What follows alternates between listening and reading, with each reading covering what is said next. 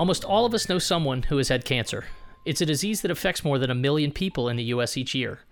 According to the Centers for Disease Control, only heart disease kills more people annually in the country. Traditionally, we've taken an all-out approach to deal with cancer.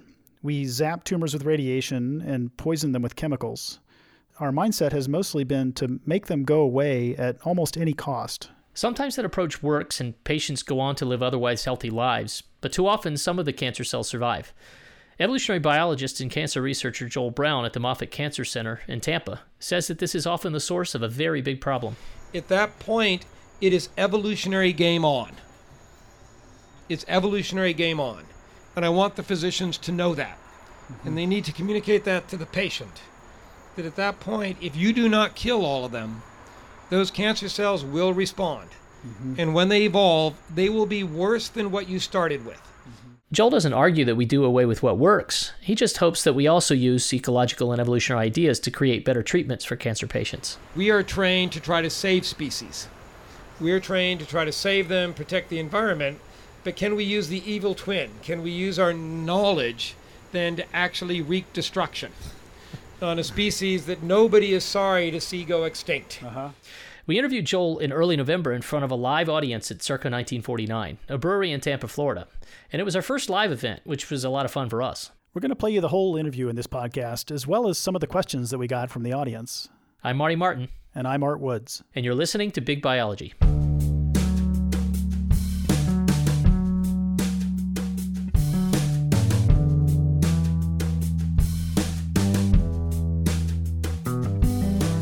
Good deal. Yeah, well, let's get going.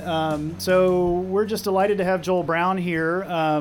He works on an interesting set of things about cancer, which we don't work on, but he kind of comes from our world in the sense that he's worked a lot in his past on the evolutionary ecology of different organisms. And so what we're going to do today is talk about some kind of crazy ideas about what cancer is and how we might combat cancer using new ideas that come out of ecology and evolution. And so I just wanted to start by asking you, you guys have some ideas about cells in tumors inside the body and to think about those as like populations of organisms that are living out in the wild. So maybe just talk about that for a second. Yeah, so Art, if you go on to the National Cancer Institute website of NIH, they will define cancer as a disease of unregulated proliferation, which indeed it is. Tumors, they grow. It will be described as a disease of the genes. Indeed, it represents genetic changes. But in fact, once cancer initiates, we feel that you're actually looking at a speciation event in which a cell of your body, or those that have had friends, family, or themselves are suffering from cancer, that cancer cell now becomes the unit of selection. The tumor becomes its ecosystem. And just like Darwin's finches discovering or dispersing to the Galapagos Islands, you start to see the evolution and diversification of a new species anew, but it tends to have horrible consequences. So maybe talk about that speciation process. So how does that happen inside our own bodies? I mean, we get these new species arising. What generates that? Well, so there's always a tension between what we call levels of selection. So the cells of your body are serving you. Isn't that kind of cool? Yeah. So the individual cells of your body are part of your whole organism program. But every time your cells divide, you are playing with evolutionary fire. If one of them decides to say, I've got to be me, and in the process mutates or breaks the contract and decides I am going to be free of, from its point of view, the shackles, and of course this is in a non-cognitive way, then at that point there is the risk of cancer. Now fortunately our body is chock-a-block full of anti-cancer adaptations to prevent cells from ever achieving that, but as we live longer and longer, have more and more cell division events, the likelihood then that add one of these cell divisions produces cancer becomes then, unfortunately, a probability. So what are some of those mechanisms that our bodies have just naturally to keep that from happening? Well, so probably the first is a stem cell structure. And that is when a cell divides, It actually can only go a certain number of cell divisions, so take a skin cell, before that cell actually begins to differentiate and is unable to divide further. So that lineage kind of has a built-in lifetime in a sense. Exactly. Yeah. And then you may have heard, there's a lot of fancy names in cancer, but one of them is what is often referred to as cancer is initiated with what's called the P53 mutation. And that is because our cells carry a mirror on the wall. And it's not unlike sort of mirror, mirror on the wall, but in this case, it's mirror, mirror on the wall. Do I look normal? And if I don't look normal as a cell, I'm instructed to commit suicide. And so we have a built-in regulator to keep ourselves normal, as it were. But once that mirror is broken, and mirror, mirror on the wall, do I look normal? Well, I can't see you at all, so you must be fine. So that single mutation kind of knocks out this lifetime effect of a lineage. That's kind of crazy, right? So why does it come down to one gene and not a whole suite of genes? No, so it's a bit like, barriers on a road that goes off a cliff. There's actually a lot of barriers. So one of these are the cell divisions. The other barrier are internal. If you're feeling weird, you commit suicide for fear of bringing down the whole house. The other is the cells that surround you. If they perceive you're a bit odd, they will kill you. They have chemicals. So in other words, for a cancer cell to become a speciation event, to become its own organism and begin an ecological and evolutionary journey, it has to simultaneously throw away the desire to stop dividing. It has to throw away these mechanisms to commit suicide once I feel I'm odd. And it has to somehow communicate or stop listening to the signals of my neighbors saying you're odd and you should just go away. Interesting. So can we just circle around just for a second to this idea of levels of selection? And I want to just kind of amplify that for a minute. Right? Yeah. So when you say levels of selection, you're meaning that evolution is working at different levels of biological organization. So what are those levels? That's right. So if you, at one level, life, of course, began as a single-celled organism. So in essence, the whole evolution of multicellularity, you and I, represented a shift in levels of selection, where those individual cells went from perhaps being a scummy biofilm, like a scummy layer of algae or bacteria, to being self-organized, differentiated, in which they now become part of a whole organism program. And so what you're really seeing is it's now happening in reverse. So in cancer, these cells then are in a sense returning oddly to an ancestral state. So they were cooperating for the good of the organism, and then individual cells sort of take it upon themselves to strike out on their own and serve their own interests instead of the body's. That's right. So from a scientific point of view, and it's both fascinating and of course horrific, basically when somebody has a cancer or the cancer cell then speciates, suddenly that cancer cell for the first time in about 600 to 700 million years is once again a single-celled organism. Wow. Neat. So you've, this is a big biology podcast, so we want to, not only is it big biology, I guess we wear the evolutionary biology and ecology hats more than we do anything else. We can talk a little bit about the end about the other topics that we talked about.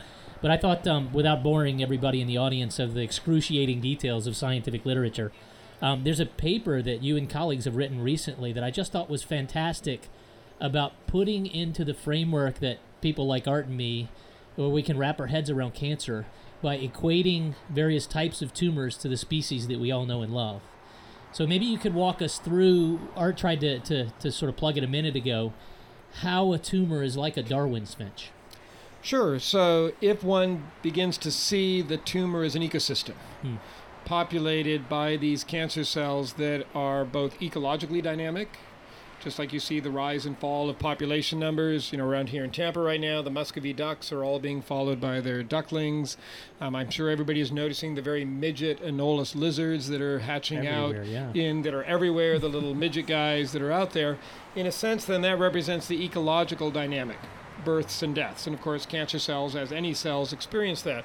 But furthermore, there's the evolutionary dynamic, in which, tragically, but as an evolutionary biologist, not unsurprisingly, you see these cancer cells beginning to evolve adaptations to their ecological circumstances. So, for instance, two of my favorite organisms are squirrels. I don't know how many people here like We all squirrels, love but squirrels. I Everybody love loves squirrels. And my two favorites are and of course you have to look around here, is the gray squirrel and the fox squirrel. In my own research over 30 years, the fox squirrel is the anti-predator specialist. They can manage habitats with high predation risk, but they tend to be lousy competitors. The gray squirrel, on the other hand, is a superb competitor, as anybody who has them in their backyard knows. They can thwart your bird feeder and whatnot, but they tend to be quite susceptible to predators. So we postulated then, when we began working in cancer, that if you're in the interior of a tumor, that's a relatively safe environment from the immune system, which represents the predation risk. But boy, the competition is intense. If you're on the margins of the tumor, you are more exposed to the immune system. Predation risk is going to be higher, but resources are relatively a bit richer. Because they're coming in from the outside. Exactly. Right. And so we predicted a priori that we should see fox squirrel-like cancer cells on the edge of tumors, and that we should see gray squirrel-like cancer cells on the interior. Of course, we had to define different traits, because of course but that fundamental trade-off between food and safety, which is fundamental to almost all ecological systems, meant that when we looked for it, we identified the traits that a cancer cell has that makes them invulnerable to the immune system or makes them good competitors. When we looked at stage 3 breast cancer, and we looked at over 20 women, looked at the biopsy of stage 3 breast cancer, analyzed them as we would as ecologists, we found both species in all of them. And both species were living exactly where you would expect them to live. And the message to an ecologist might be, sorry, Marty and Art, might be cool. But if you're the woman with stage 3 breast cancer, that's totally uncool. Right. And so our interest then at Moffitt then is how can we use this ecological knowledge that you're not just treating a cancer cell. Yep. You're not just treating a tumor. You're actually treating a community of Darwin's finches of cancer cells. Right. Wouldn't it be better to understand that to have more effective treatments? Huh.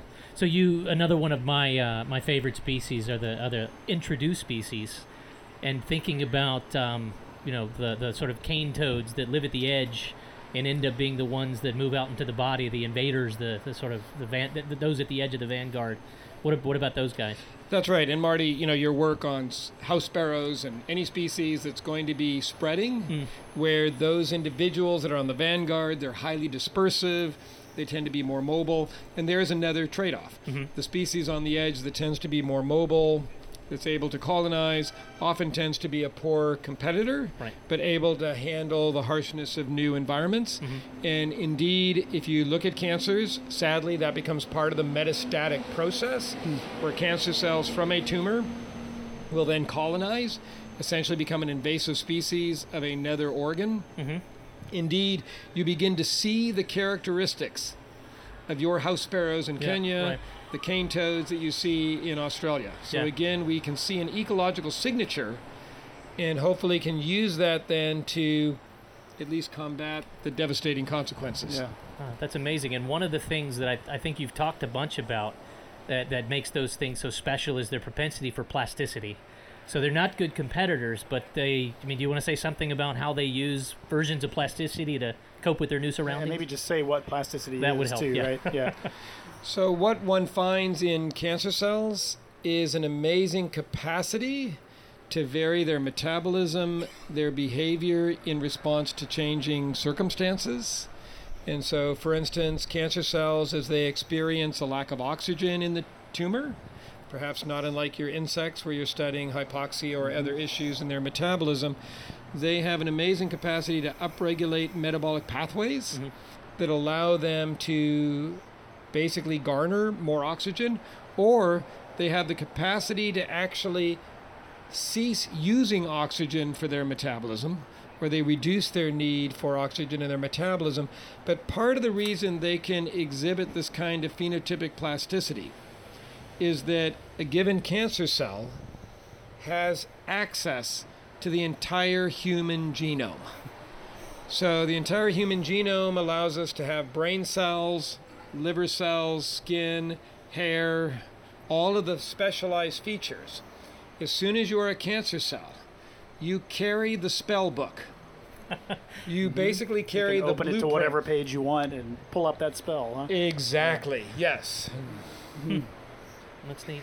So another sort of ecological idea that kind of caught me off guard when I was reading your papers was this idea of niche construction, and the idea is that the sort of broader idea of niche construction is that organisms can create their own environments around them and influence their own physiology and behavior and influence their own evolution. And it was a surprise for me to hear that phrase in a paper about cancer. But what I think you were talking about is that these cancer cells inside the tumor create their own environments, and that very process influences their evolutionary dynamics. So you want to talk about that a little bit? That's right. Yeah. And so cancer cells, as we talked about, and on the one hand, again, this is fascinating, but then becomes some of the challenges and problems of treating cancer, is the cancer cell is being bombarded by signals from the neighboring cells that there's something wrong with them. But on the other hand, they're able to communicate with the neighboring normal cells. So you see several processes going on. The cancer cells themselves can produce no nutrients. There's nothing like the equivalent of plants that are photosynthesizing. All of their food and their nutrients comes through the blood or through the various fluids of the body. And so they very quickly evolve adaptations in which they will send out signals that tell the normal cells to create blood vessels. So they begin to actually beg for blood vessels. And they can actually, through signaling, cause the actual growth of blood vessels towards them. It's almost like being able to say, come here, come here. Furthermore, because the neighboring cells, the normal cells, represent a threat, they then are able to evolve adaptations in which they can engineer features of their environment, for instance, acidity, and then that acidity keeps immune Sort of cells. knocks back the other cells. Exactly. Keeps them from So coming things in. like killer T cells, part of our immune system, are intolerant of acidity. Amazing. And so the cancer cells will actually create the extracellular matrix in the same way that a beaver will build a dam, the same way that a prairie dog will engineer a landscape of burrows and holes. So I wanted to talk just a little more about this process of angiogenesis, and my impression from reading the papers is that can be quite a disorganized process, and so they're getting kind of strange patterns of blood flow into the tumors, and that can have consequences for what the cells do. So what's going on there? So that's right. So generally our vasculature is highly organized. And as we said, the cells of the blood vessels, the cells that recruit or develop vasculature in our bodies, are basically serving us, a very efficient system for delivering fluids, nutrients, maintaining appropriate blood pressure. But once you're a tumor, and I think it's hard to sort of imagine and wrap your head around, a 1 centimeter tumor, whether it's a lump in the colon, the breast, existing in the pancreas, that can have 7 billion cells. Wow. 7 billion cancer cells. Yeah. And what's happening there is the cancer cells are not working collectively. These are now individual agents. Right. These are, in And essence, that's a huge effective population, right? So selection is extremely effective in that. enormous. Yeah. And so if you imagine that you're bringing in vasculature, I would say the vasculature is more like the development of the street system in medieval cities. A cancer Everybody cell, for themselves. huh? A cancer Stick them cell, wherever you can, yeah. That's right. A cancer cell recruits a little bit of vasculature to it. Then its neighbor begins to ask for a bit of vasculature, and you get that warren, that maze where there doesn't seem to be any civic planning. There was no like Roman main road this way, Chicago laid out as a grid. This is more like Kathmandu. Great. So this is all fantastic stuff, but I think that what excites me the most about this, and I know I'm biased.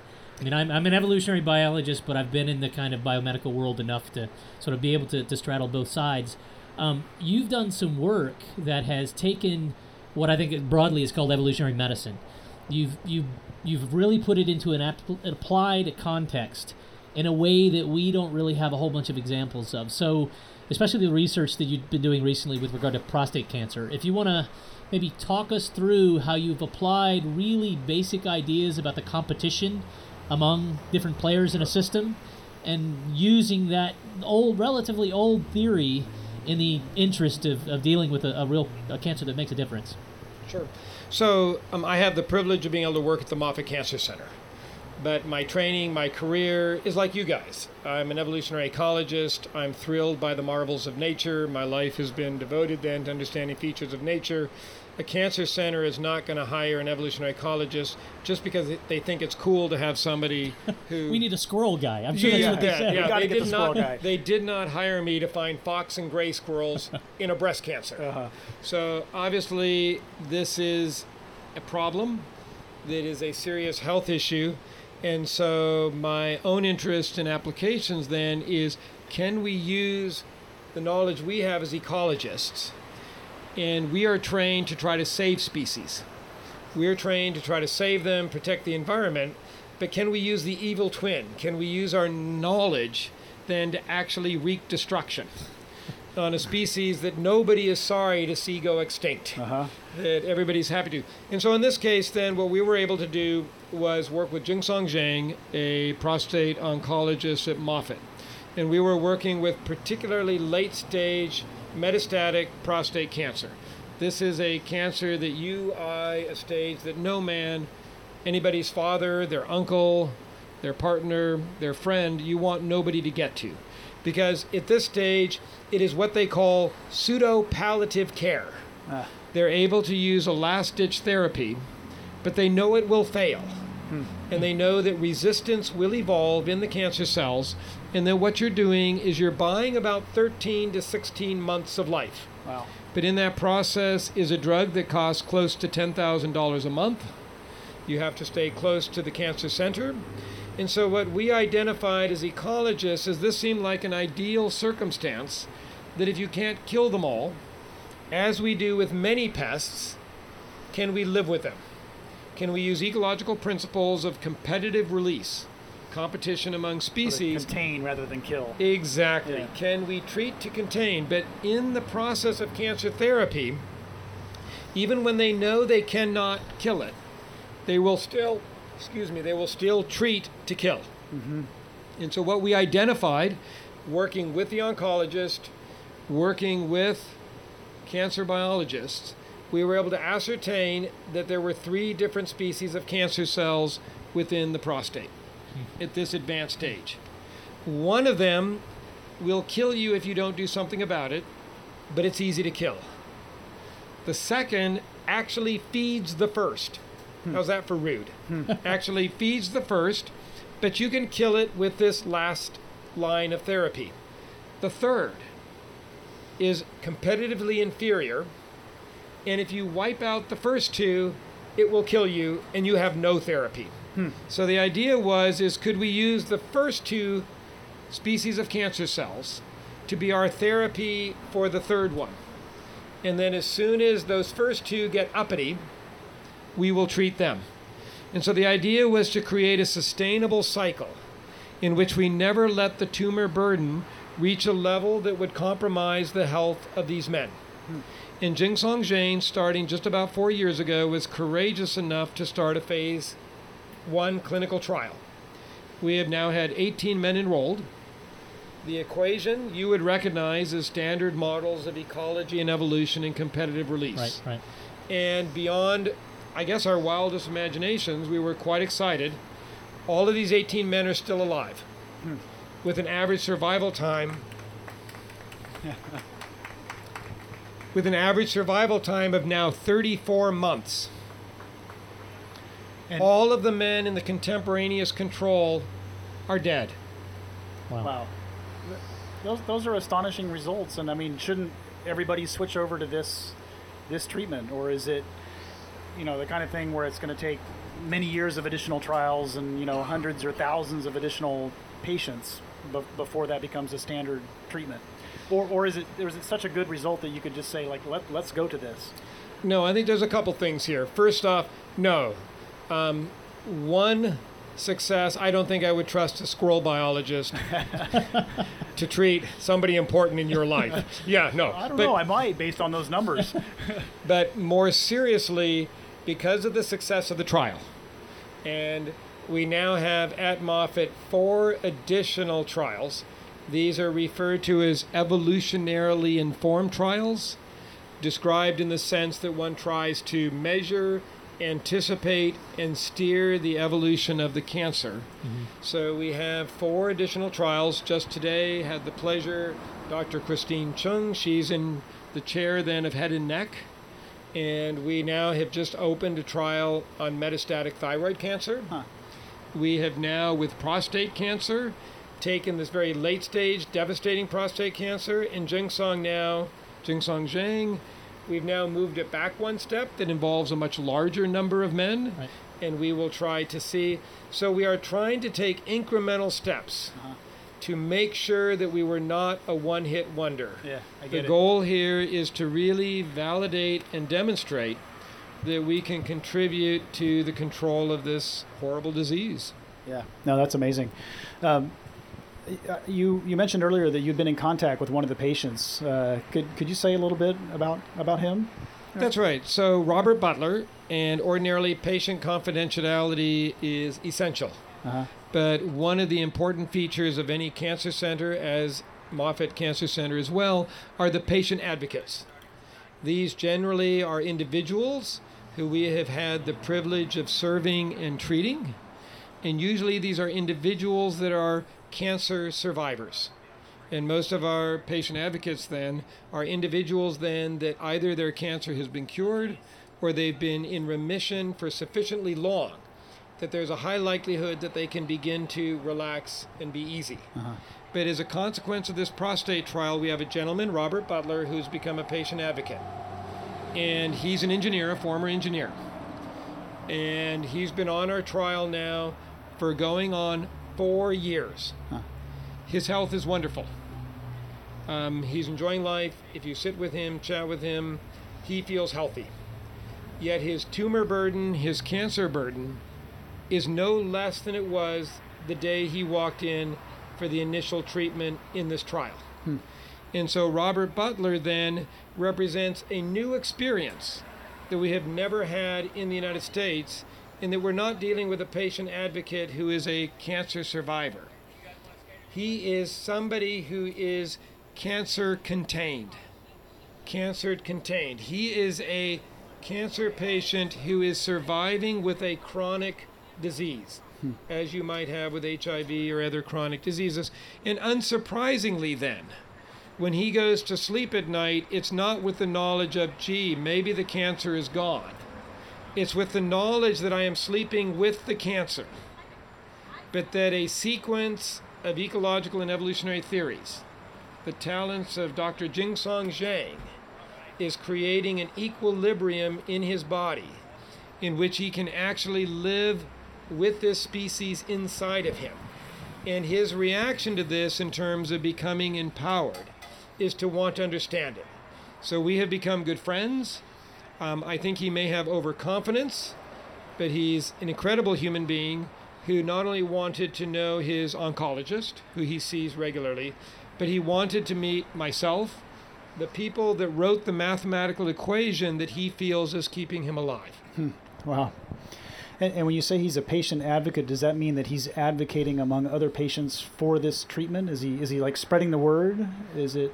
So what that means then is exactly, so he's available then to try to represent a spokesperson for what it's like to be a patient and being treated with cancer. So that means available to help, or at least provide that level of understanding of this disease that those of us that have not been afflicted by it can perhaps never fully understand when you're dealing with an individual who's been told that they have a terminal disease. Right. Furthermore, then, he serves as an individual that is a constant reminder to us as scientists. He's a constant reminder to me as a scientist. He's a constant advocate then for patients at Moffitt, that is a reminder that as I have the privilege then of being able to do research, pursue the questions that I find exciting, that my job is to serve him, and he is simply a representative of many other husbands, spouses, partners, aunts, uncles, siblings. Yeah, that's amazing. It's really an exciting way of thinking about things, but do you... So a similar thing is happening with regard to infectious diseases. There's a concept that's become quite popular. It's called tolerance. It's not the same way that we think about tolerance with regard to cancer, but it is becoming something that people are really working more towards and advocating with regard to malaria and HIV and things too. I don't want to talk too much about that. I'm actually bringing it up because with this, let's call it a success. Let's hope that it's something that can transfer. What are the other sort of directions that you're thinking? I mean, the other applications, not necessarily of competition among cell types is a way to use ecological theory in the interest of cancer. What are the other things that might come down the road for you? Well, so what to me is fascinating, and the opportunity that is opening up for myself and hopefully a whole suite of cancer biologists and researchers, is that the traditional standard of care has been maximum tolerable dose. You present with cancer, you go in, please get this disease out of me as quickly as possible. So you nuke it with everything you got, huh? Exactly. And so generally you will hit it with the level of dosage that is right up to the level of tolerance of the patient, with this sense, and it's intuitively appealing. If I can kill the cancer Get it out cell, of my body. Out, yeah. Exactly. Yeah. And so this realization that as soon as you submit therapy, the moment the physician then applies radiation, immunotherapy, CAR T therapy, chemotherapy, check block point, whatever is the list of a long list of particular therapeutic agents, at that point, it is evolutionary game on. It's evolutionary game on. And I want the physicians to know that. Mm-hmm. And they need to communicate that to the patient. That at that point, if you do not kill all of them, those cancer cells will respond. Mm-hmm. And when they evolve, they will be worse than what you started with. Mm-hmm. And so I think we can agree that with that perspective, that you might want to then anticipate. Wouldn't it be a good idea to anticipate the next move of the cancer cell? And the cancer cell can never respond to what you have not done. The cancer cells only evolve once you've done it. So you hold the cards. You hold the advantage then of being able to map out a plan.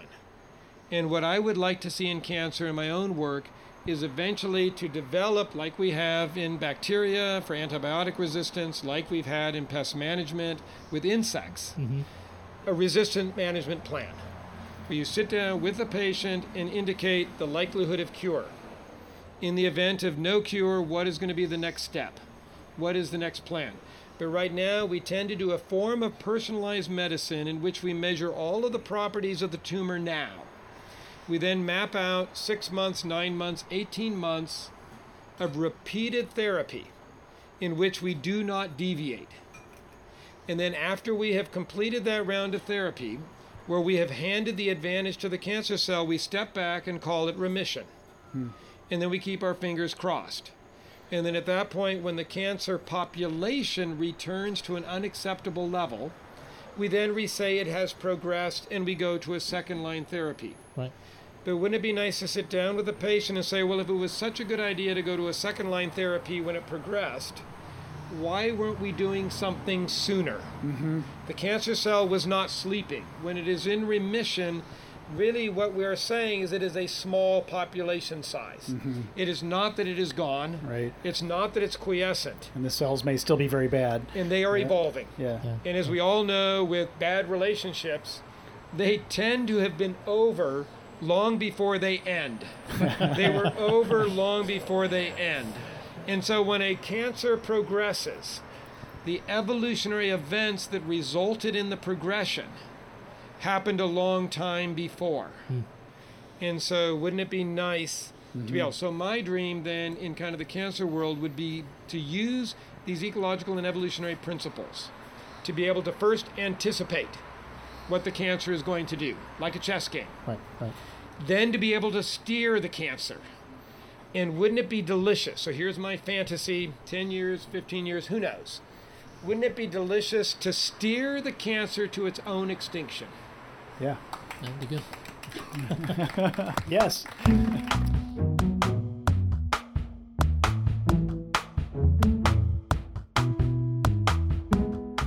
We already talked about it, but I got to ask, we got to tell everybody else, why is a squirrel biologist now doing cancer research? Yeah. How did that happen? It's a rare thing. So yes, I'm an oddity. It is very nice of the director to point out that Moffitt may be the only cancer center in the world with a squirrel biologist. But the path was actually for me very easy, but unintentional. I think for those of you that are here in the audience that are remotely near my age, you might be able to agree with Kierkegaard's observation that life can only be lived forward, but understood backwards. And I'm now old enough where I can begin to understand it, where I spent most of the time just living it. And in hindsight, what I realize, my passion, my love in research is understanding the adaptations of organisms. Whether it's your wonderful Antarctic spiders, whether it's the evolution of diseases that you study in the frogs or the house sparrows, my fascination has always been adaptations. And over 30 years, I have realized, again in hindsight, that I never really picked my study animals. My graduate students, my colleagues, picked black rhinos, they picked snow leopards, they picked soybeans, domestic dogs in Tanzania, coral reef fish in Hawaii, octopus in Alaska. Boy, these all sound terrible, don't they? It's not a bad set of Miserable choices. life. Yeah, I'll take that. And so I think I was happy with that. And then suddenly in 2009, my former game theory mentor, co-advisor for my PhD, and Bob Gatenby, the visionary for applying evolutionary therapies at Moffitt Cancer Center, picked cancer as my study organism. So that's why. Fair enough. Good.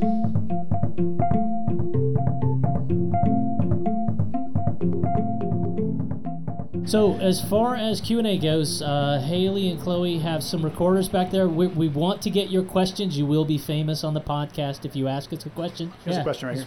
Clint here in the front.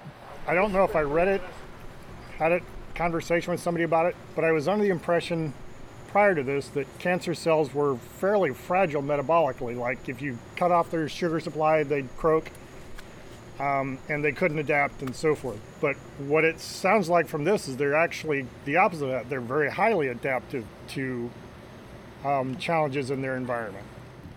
So I think the answer is both. So the good news is, as a single-celled organism, they're not particularly robust. Your standard amoeba, paramecium in the environment, if they could be cognizant, would laugh at them and say, you're just not a terribly robust cell. If you will allow me a little bit of sort of irreverence, that explains why when you die, cancer cells don't jump into the soil and race all over the place. But when you do die, all those other single-celled organisms jump into you. But within the context of the human body, they are finely tuned cells because they carry with them all of the traits that are required for surviving in the environment of you and I. And that as that environment degrades, becomes acidic, lack of oxygen and other features, yes, indeed, that represents a stress on those cancer cells. But over time, those are stresses that they begin to evolve adaptations to that allow them to tolerate it. So in one sense, a cancer cell cannot tolerate levels of acidity or levels of alkalinity that a single-cell paramecium would in a body of water. However, they are able to survive the range of acidity and alkalinity that occur within our body that can be outside. Other questions? There's one there, Haley. So from an emotional standpoint and kind of thinking about patients as, you know, the holistic treatment of the patient, how do you feel patients have responded in this kind of paradigm shift from trying to eliminate cancer to living with cancer as a chronic disease and trying to stabilize it more? How are the patients responding to that? So actually had the opportunity recently at NIH in Bethesda to listen to a couple of talks from patient advocates addressing exactly that issue of what happens when you begin to treat this as a chronic disease. The first emotional step, I think you're correct, but of course myself, having not experienced the circumstances that these men or women would have to deal with in choosing to go on an adaptive therapy, first and foremost, there's that desire to get rid of it. There's that sense that if you kill them quickly.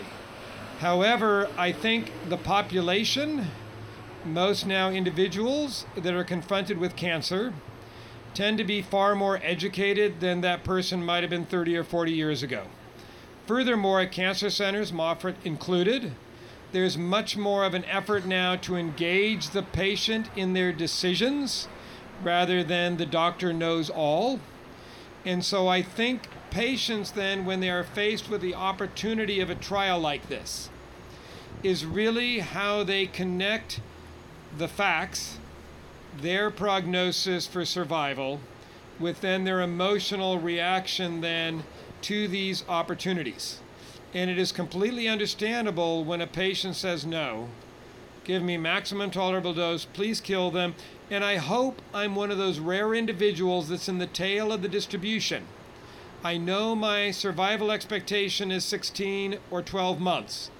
But maybe, and you will see this, think in your own families or your own experience with individuals that have had terminal cancer.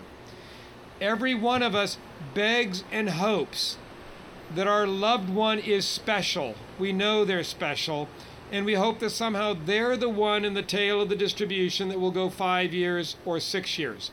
But I think an individual like Robert Butler or other ones that understand the nature of statistics, this then I think can become empowering, but then it is that transition of thinking. And I believe that as if and when these become more successful, then these will begin to be more common.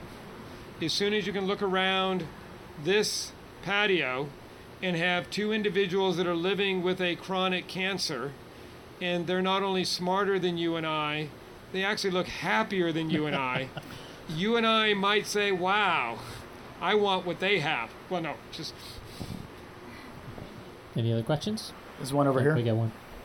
Hi, so you mentioned that inside of a tumor that there's billions and billions upon cells and they each independently, they gather their own resources. Is that why tumors never really reach a carrying capacity, because they're not competing for other resources? They just kind of gather what they can that's surrounding them, or can they reach a carrying capacity through your research? So in this, I was just actually lecturing on this recently. There are actually 3 levels of carrying capacity in cancer. Level number 1 is the rate at which the cancer cells at a spot within the tumor reach a level and density of cells that can no longer grow because of limiting resources. That represents the lumpiness of a tumor. So the reason it's a breast lump, or you have a lump in a pancreas, is that those are cells that have achieved a local carrying capacity at that spot. So that's one level. The second level is the extent to which a tumor can grow, the entire population of cancer cells in terms of the size of the tumor.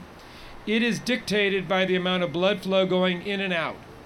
As that tumor grows, expands, the tumor size, the recruitment of blood vessels is slower than the rate of the cancer cells growing. And so that's why for most tumors, most cancers, brain cancer accepted, kidney cancer, other ones, that's why most cancers, the primary tumor will not kill the patient.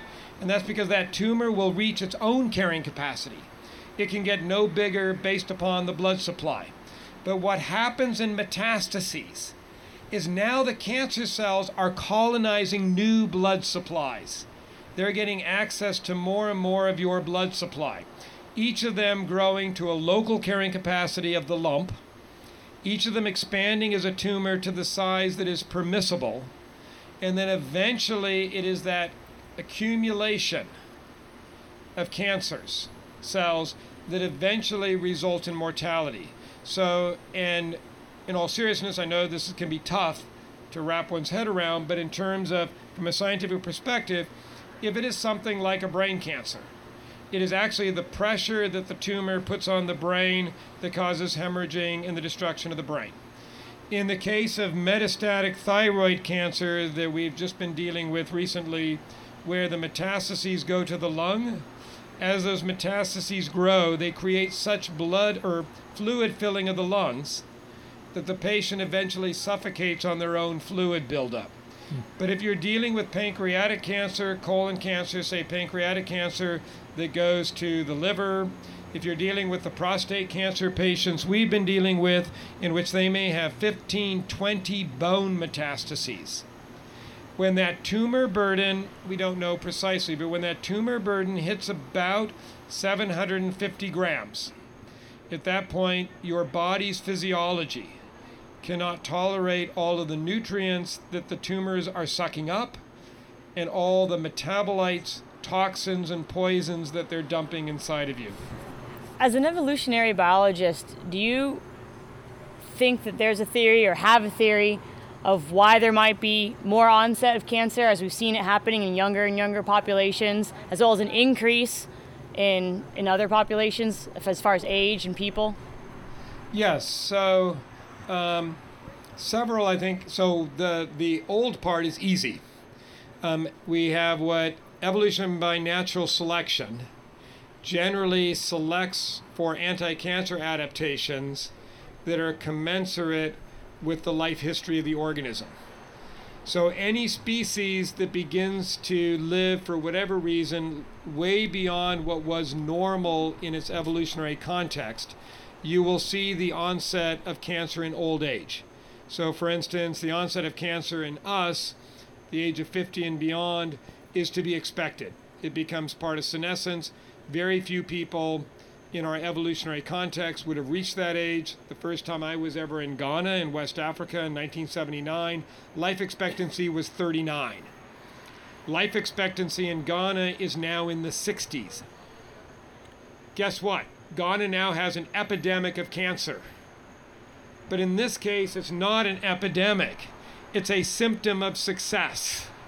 It's a symptom of being able to have nutrition, health, avoiding disease, infection, and living to that age. Now, the other interesting question is the onset of these juvenile or long adolescent, young adult cancers.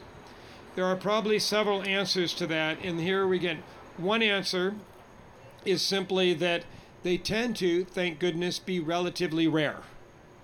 And so during periods in our life history or during periods of history where infant mortality was high, juvenile mortality was high, the good news is unless we do stupid things to each other, or unless as an adolescent we manage to show adolescent indiscretion, adolescents now have a very, very high probability of never dying of something before they reach adulthood. So what that means is that only leaves cancer. And so it seems more conspicuous because we've removed all the other sources of mortality. And that source of mortality during days and age where children would die of whooping cough, they would die of the flu, you had a variety of ways by which young adults would not survive to adulthood, suddenly this very low background level of cancer would not have seemed so important. So I would say that most of the, and then I'll get to the third aspect, most of the incidence of cancer that we see is a symptom of our success. It's because we live longer and have a chance then to, sadly, figure out how to die of cancer instead of something else.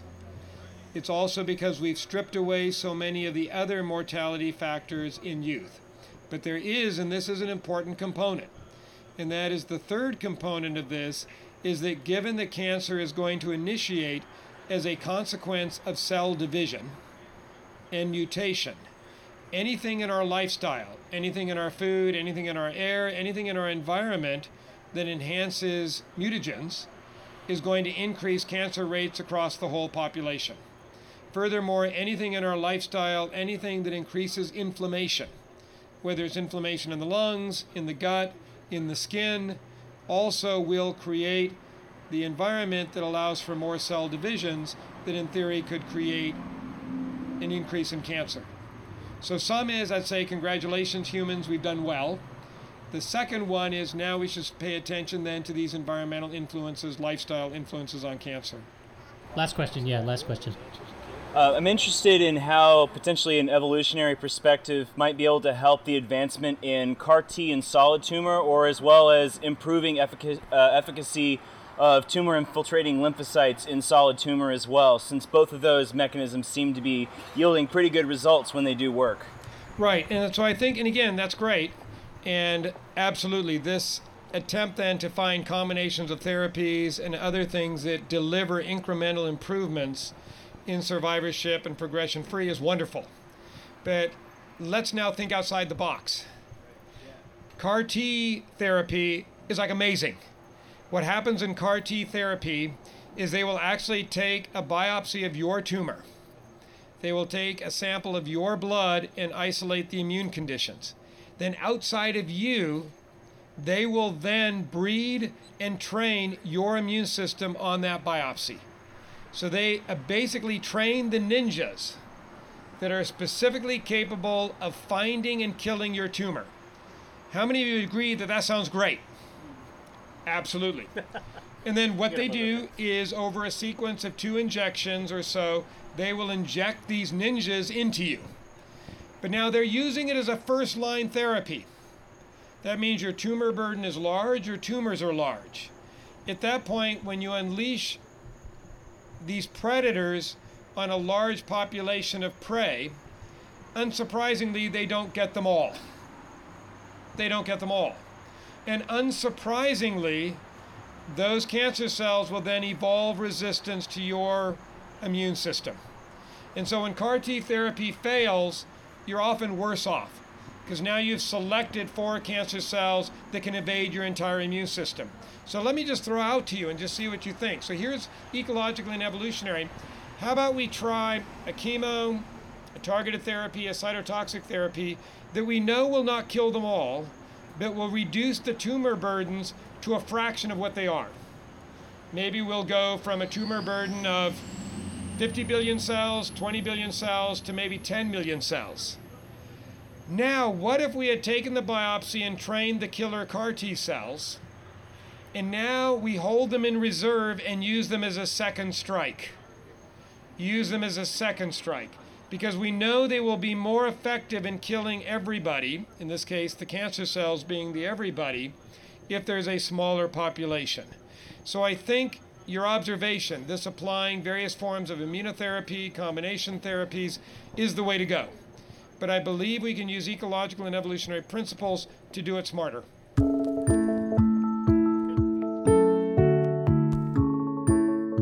So I think we should thank Joel for an absolutely fantastic chat. Yeah. Thank you so much. Thank you.